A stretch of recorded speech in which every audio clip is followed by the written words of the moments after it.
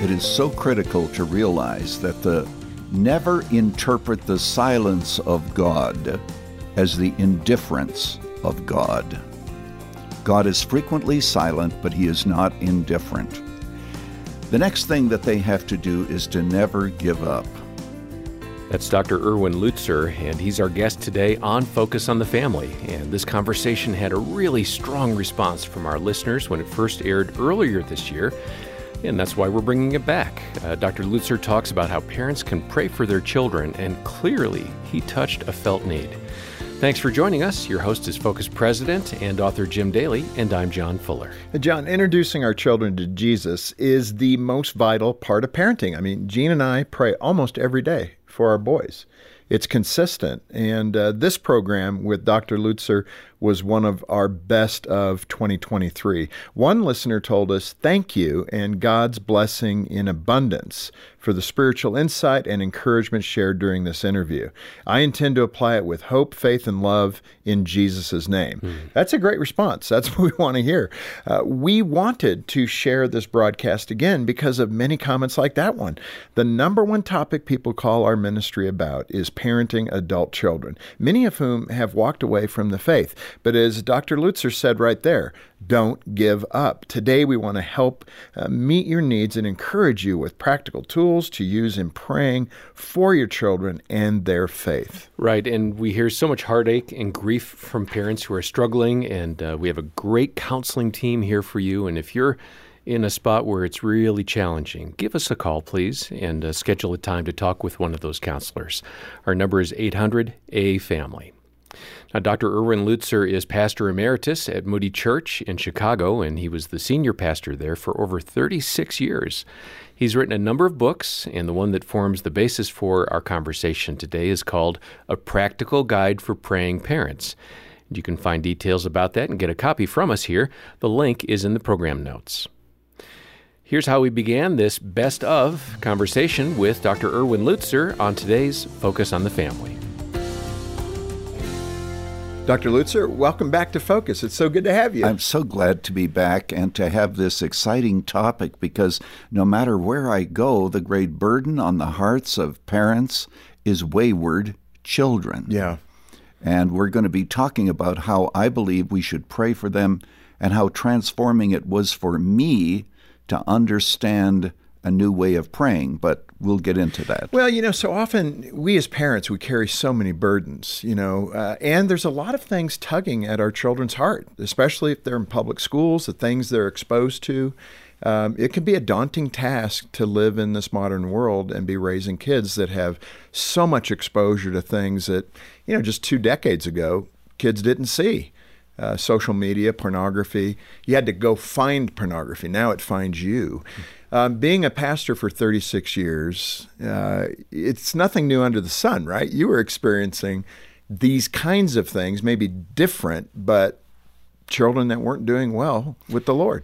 One of the things that we did at Moody Church, which I look back upon with a great deal of joy, is we designated a month. It was a month in January, and we called it POPS, Parents of Prodigals, and we prayed for prodigals. Now, we doubled our prayer meeting. One of the things that I discovered, Jim and John, is this, that there were so many people that I knew, and I did not know that they had prodigal children. And so when they stood up in prayer meeting and gave the name of a child, I took the opportunity and said to them, if you feel free to share, would you tell us what kind of a home this child was raised in? Because sometimes parents contribute to the delinquency of their children. Sometimes they don't. I mean, there was nothing wrong with the father of the prodigal, obviously. The father was a good father, and yet the boy wandered away.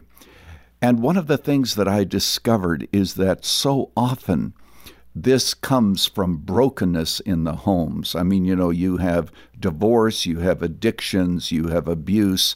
And so the child just walks away. And even if the parents are religious, the boy says to himself or the girl, I hate my dad, therefore I hate his God. And they walk away from the faith.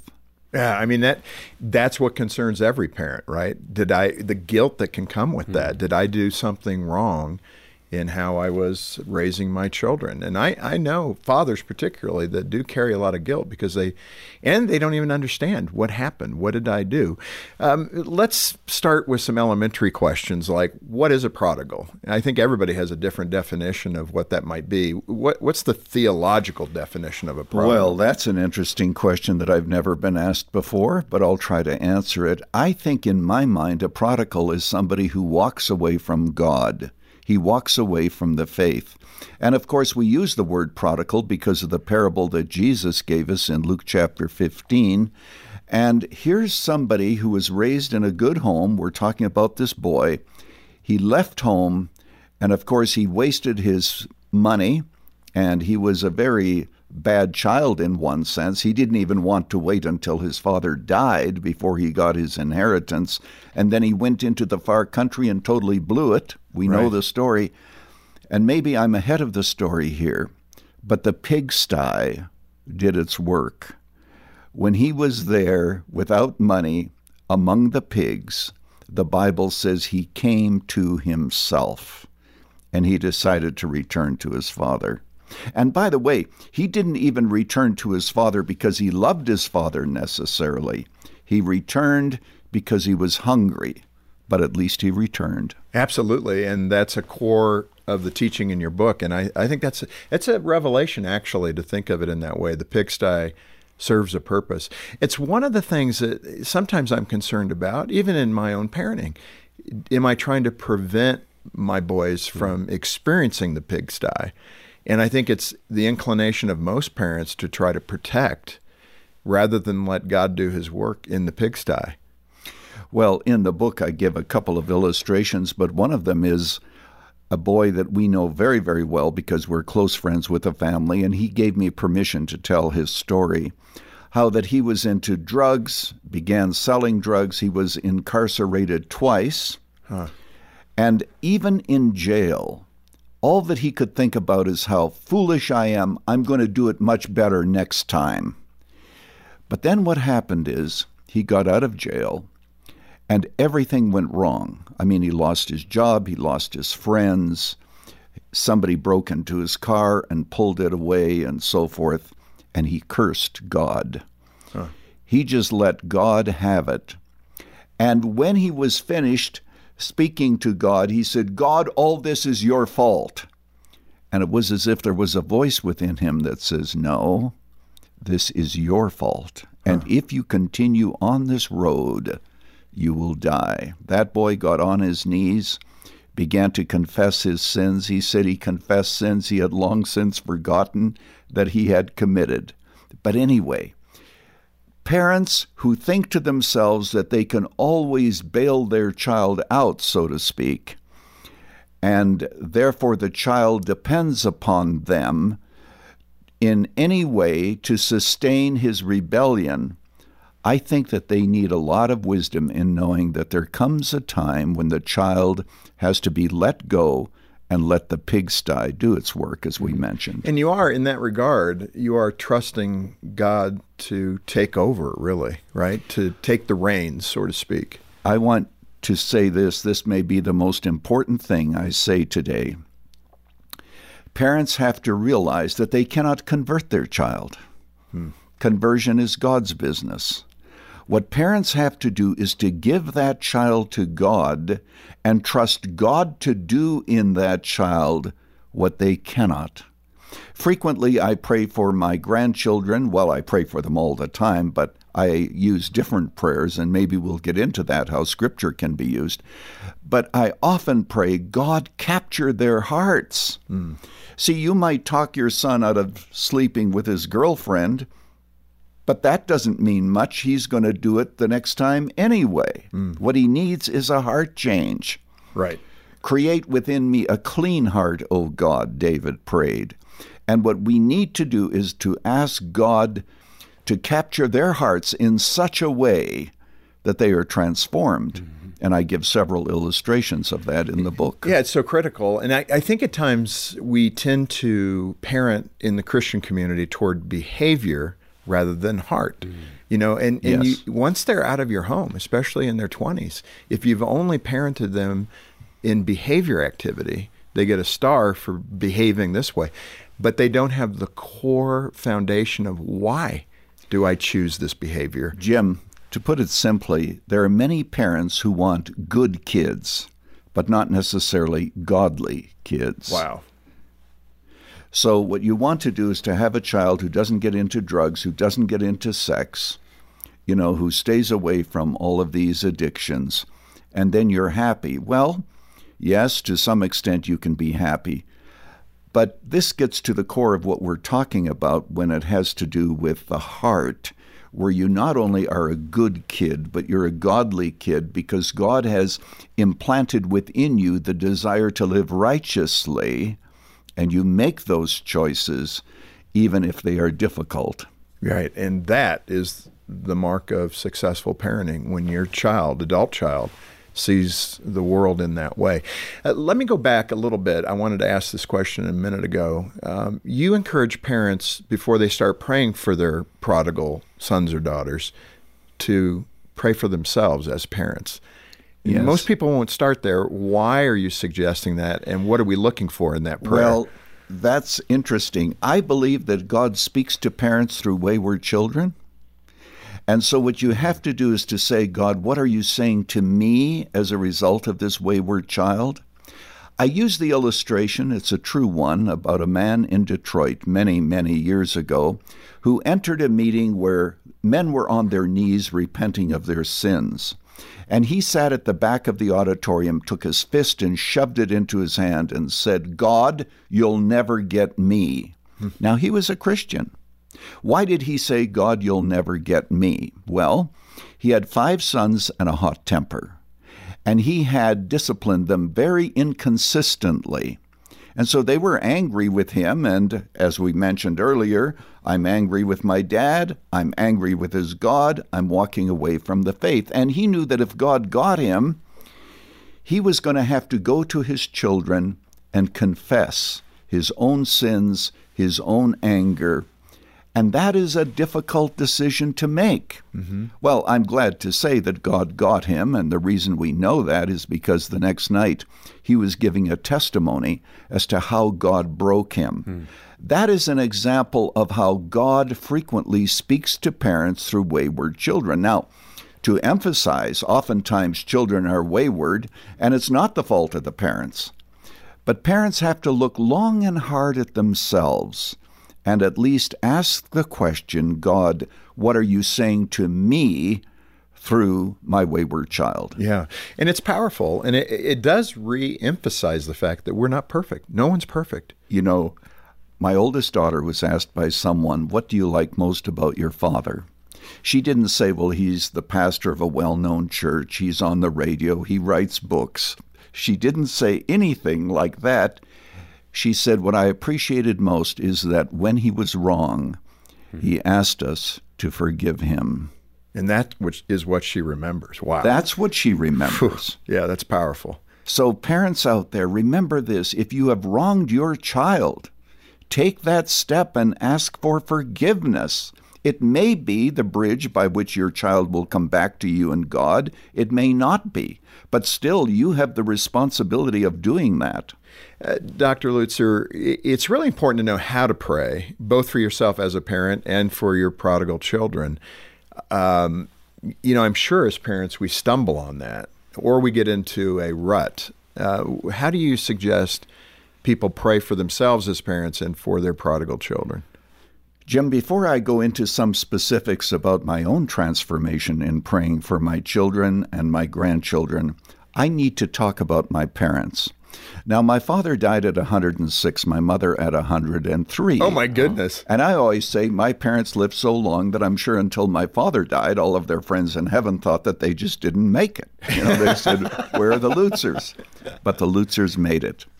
I believe that my ministry today is still the product of my parents' prayers. Wow. When they were celebrating their 70th wedding anniversary, after that they didn't want any more. They did live till 77 anniversaries. But I was sitting next to my mother, And I said, Mother, do you know the names of all of your grandchildren and all of your great-grandchildren that are running around? She just waved her hand. And she said, oh, yes. She said, I have a prayer list, and I mention them to God every day. When she died, we found her prayer list, all the children, all the grandchildren, the great-grandchildren, written in with her own handwriting, and missionaries. My parents did not have the opportunity of having a good education. They came from Europe, grade 3, grade 4, but they taught themselves how to read. But they knew how to pray. And one other thing that I have to mention before we get into some specifics of how to pray, when my father was 100, my wife said to me, Erwin, why don't you go get a blessing from your father?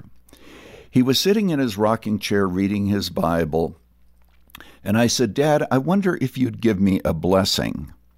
And I knelt beside him, and he put his hand on my head and prayed a prayer that I always like to say, it made heaven shake. And to everyone listening out there today, if you have a believing father, go to him and ask for a blessing, but don't wait until he's 100. Yeah, right. It might not happen. I mean, how old were you when that happened? Well, that's a very good question, but I was pastor of Moody Church at the time. I was probably 50, 60. Right. And so I was very old, but... not that old. Not that old, yeah. So, 50, 60. So this was not something that happened when I was a boy. Yeah. I hadn't thought of it. My wife suggested it. Your dad's 100. This is a good time to do it. Yeah. Now, with regard to praying, as a parent, I frequently prayed, oh God, bless my children, keep them safe, help them to do well in school, keep them healthy. But Jim, you pray that prayer over and over again until it becomes boring, and it's the same old thing prayed in the same old way. And then what happened is I attended a seminar on scriptural praying, and now I pray scripture for my children. Let me give you a contemporary example. Now, in the book, I give examples of this for every day of the week, and of course, those are only samples to help people so that they might be able to do the same thing. Recently, I have been going through the Sermon on the Mount. So what do I pray for? Oh God, I pray for my children. May they seek first the kingdom of God and his righteousness, so that all these other things would be added unto them. Or previously I prayed from the Beatitudes, blessed are the pure in heart, for they shall see God. Oh God, I pray, and then I list my children or my grandchildren. May they have a pure heart that they might see you. So here's the exciting thing. I don't pray the same thing every day in the same old way. Now, imagine praying this for your children. I have often prayed it.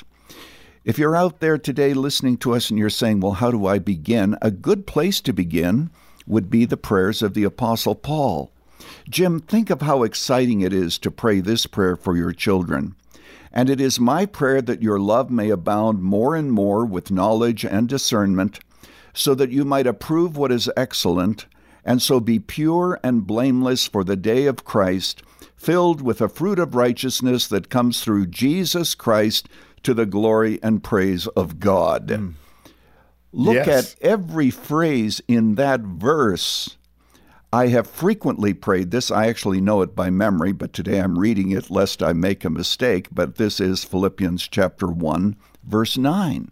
Yeah. Take a verse like that, and it is so critical that you think in terms of how can I pray for my children scripturally. And Jim, this is so exciting because at the end you don't have to add, if it be thy will. Right, you know it's God's will. You know it's God's will. Go through the Psalms. Pray the Psalms for your children. I love that. It just sounds so active, and it won't become stale in that sense. And you can pray just such a beautiful prayer over your kids every day, like your father did for you. Yes, and that's why I think it's so important that people read the Bible And when you read, think through, how can I make this into a prayer? I mean, we could even go through Psalm 23. The Lord is my shepherd. I pray that the Lord will be their shepherd, that they might not want. I pray that you might, and so you go through the psalm and you pray that psalm for your children. Let me move a little bit in a direction to answer some of the questions that people might be going through. They've been praying. Maybe they've been praying exactly like you've recommended. They've been in this long drought, not hearing from God. And I think in our humanness, we tend to believe then God's not listening. God doesn't care, however you express that. But as a parent of a prodigal, you've been praying for decades maybe. And if it feels like God is not hearing your prayers, how should they process that silence? First of all, it is so critical to realize that never interpret the silence of God as the indifference of God. God is frequently silent, but he is not indifferent. The next thing that they have to do is to never give up. And there's a story in the New Testament that I've often preached about. It's a woman, the Syrophoenician woman, who heard that Jesus was coming into her area, into the region of Tyre and Sidon, and she went out to meet Jesus, and she said, I have a demonized daughter, and I want you to heal that daughter. Now, let's just think about this. This was totally countercultural. You didn't have a Gentile woman go out and meet 13 Jewish men who were coming into your district. Furthermore, where was her husband? We don't know. She was a single mother, so far as this story is concerned, and there are plenty of single mothers who are listening to us today. And she comes out and she meets a number of different barriers that Jesus put up to test her faith. She overcame all those barriers to get the help that she needed for her daughter. And I want to shout to your listening audience today and say this: don't let Satan have your children. No matter what barrier is put up, no matter what difficulty or discouragement, what you have to do is look beyond the child to God and trust God to do what you can't. And like this woman, continue to believe no matter how difficult it becomes. Or how long it takes. Or how long it takes. Yeah, keep fighting for your children. And I'm hearing that loud and clear. Dr. Lutzer, what a powerful message this is. I know people are going to respond. I think it would be really good if you could pray for those parents of prodigal children. Again, it's one of the leading things that people contact us here at Focus and talk to our counseling department for. And in that context, before you pray, if I can just ask you what advice you have for that parent. You've given a lot, but is there a final nutshell that you'd want to share with them in their aching hearts? I would say this, that remember that God can do what you can't. Also remember that God may be speaking to you through that child, testing your faith, making you examine yourself.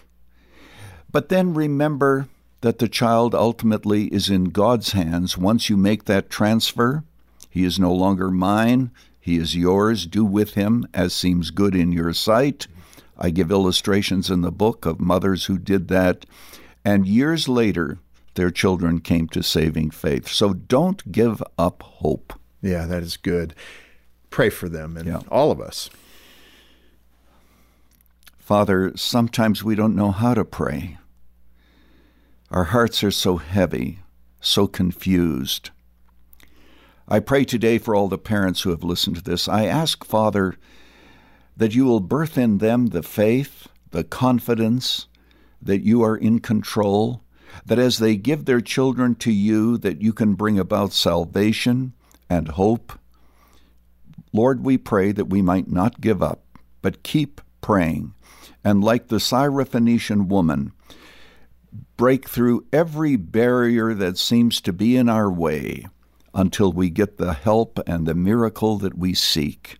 Bring prodigals home, we pray, as a result of all who are seeking you today on behalf of their children. In Jesus' name, amen. Amen. What a powerful way for us to close this broadcast, to hear the passion and the insight of our guest, Dr. Erwin Lutzer, on Focus on the Family. And this was one of our most popular, most responded to programs of the past year, and we hope you've been encouraged and maybe even empowered by the conversation. What a great prayer from Dr. Lutzer. We know this is a heavy topic for many of you, and we're here for you. This is why donors support the ministry, to provide the counseling help and resources like Dr. Lutzer's book, A Practical Guide for Praying Parents. This book includes a great guide that outlines different verses you can pray for your children throughout the week. And with a gift of any amount to Focus on the Family today, we'll send you a copy as our way of saying thank you for supporting the ministry. And for your convenience, our phone team will be here throughout the weekend, and Focus on the Family will be accepting donations this Saturday and Sunday, so you can contribute right up to that final day of 2023 to help us do ministry in the coming year as we give families hope. Donate and get your copy of A Practical Guide for Praying Parents by Dr. Erwin Lutzer when you call 800, the letter A and the word family, 800-232-6459. Or you can go online to our website. We're going to link over to that in the program description. John, let me add one other note about Dr. Lutzer. He was a recent guest on my podcast, Refocus with Jim Daly. I talked with him about cultural Marxism, critical race theory, cancel culture, and how to respond with truth and love. I hope the folks will listen, and we've made a link there available to you. Right, it's in the program description, and we hope you'll check out Refocus with Jim Daly. On behalf of Jim Daly and the entire team, thanks for joining us today for Focus on the Family. I'm John Fuller, inviting you back as we once again help you and your family thrive in Christ. Hi, I'm Dr. Greg Smalley. And I'm Erin Smalley. Marriage is an amazing gift from God, but it can also be a challenge sometimes. That's right. We could all use a little guidance. And that's why we started our podcast, Crazy Little Thing Called Marriage. We talk about things like recognizing conflict cycles, dealing with stress, and how to grow your love each day. Listen at crazylittlethingcalledmarriage.com or wherever you get your podcasts. We can't wait to see you there.